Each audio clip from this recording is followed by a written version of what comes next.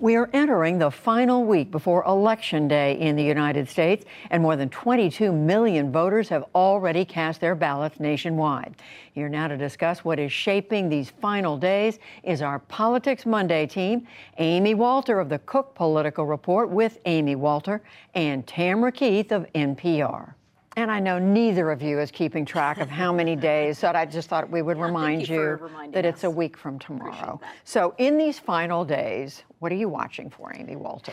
Well, I'm watching for a number of things. The first is, where are our top candidates, our surrogates going? The president, Donald Trump, and others who going out on the campaign trail, maybe campaigning for certain candidates, but also where they're staying away from certain candidates. If you remember the end of 2018, Republicans were hoping that Donald Trump maybe would stay quiet for the end of 2018. Many of them were in districts that he lost. They were trying to distance themselves from an unpopular president.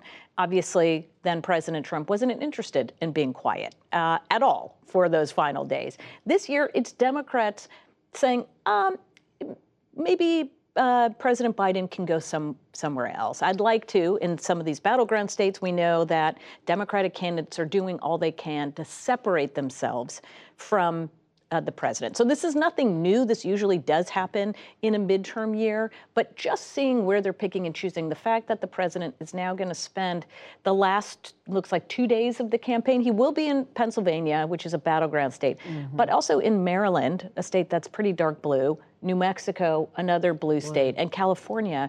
And it tracks with what we've been hearing. My colleague Dave Wasserman has been tracking this for a couple weeks now, that where Democrats are the most concerned are actually about their candidates, actually in some of the blue states where those House incumbents are getting squeezed from both sides. Unpopular president, but also one-party government in their state that people are disappointed in. So shoring up the Democratic vote, trying to get them out. What are you watching for? Right, well, Republican outside groups have a lot of money that they are able to pour in. And so as you're looking at where the money is going, you know, it's not clear whether Republicans really believe that they can win all of these House races where they're suddenly sending money, or whether Republicans believe they can win all of these Senate races where they're sending money.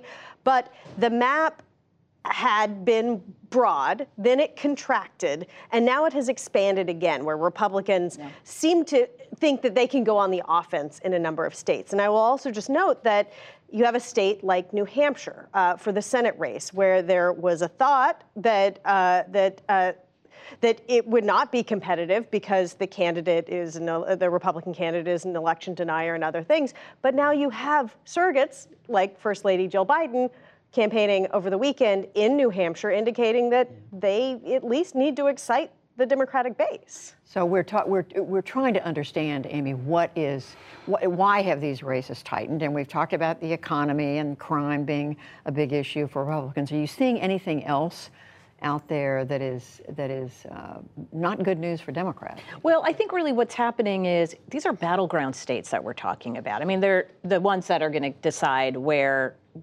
Senate control is. Right. They're states that Joe Biden carried, but in many cases very narrowly: Arizona, Georgia, Pennsylvania, Wisconsin. So these were always going to be competitive races. I think what happened over the summer is, because Republicans had these very competitive primaries, in some cases very contentious primaries, Democrats did not. Democrats spent a lot of money over the summer building a narrative, building their name ID. Now, polls coming out today from the New York Times show that it actually has paid off. They've distanced themselves from the president, so his approval rating's much lower than theirs in these states.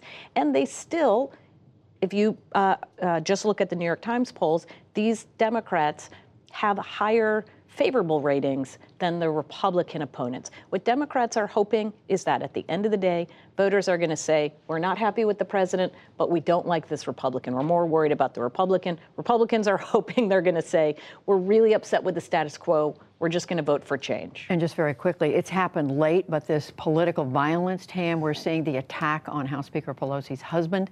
Is it something that could affect voters, given that we are a week out?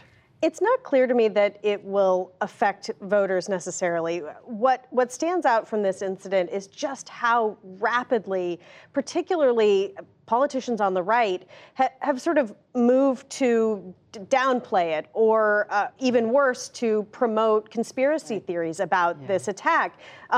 That is not the response that happened when there was that terrible shooting by someone who was more left-leaning at a Republican baseball practice, Republican congressional baseball practice. Everyone condemned it all around. This time, there's just this disinformation and conspiracy theories that have bubbled up that people on the Republican side seem willing to get behind. Yeah, back then I remember condemnation from both parties. Right. Or when Gabby Giffords, Congresswoman Giffords, Exactly. was shot. The same thing.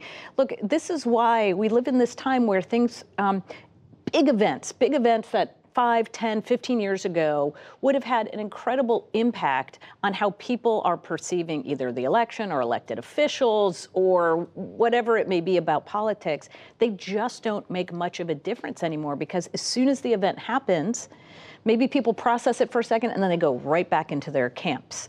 And then their camp, in this case, as Tam pointed out, on the conservative side, the camp is getting fed constantly, well, maybe this isn't really what happened. Well, maybe you can't trust what the media is telling you. And it just festers. And it festers.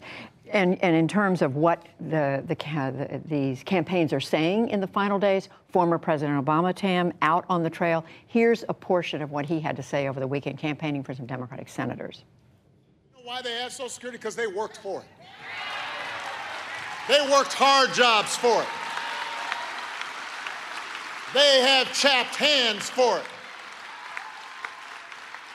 They had long hours and sore backs and bad knees to get that Social Security. And if Ron Johnson does not understand that, if he understands giving tax breaks for private planes more than he understands making sure that seniors who've worked all their lives are able to retire with dignity and respect, he's not the person who's thinking about you and knows you and sees you, and he should not be your senator from Wisconsin.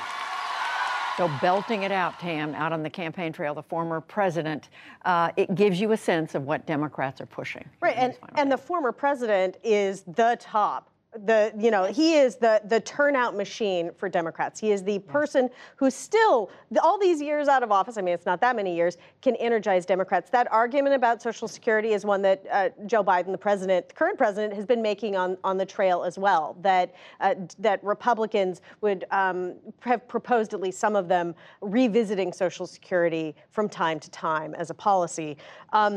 I don't know that it's sticking necessarily, but it is something that the president and other surrogates keep coming back to, rather than more broadly touting some of the economic policies. It's hard to make the case that the economy is doing well to voters who think that it's not, and they're feeling the pinch of inflation. That is the reality. So when I hear folks say, well, Democrats have to have a better message on the economy or sell the economy, it's hard.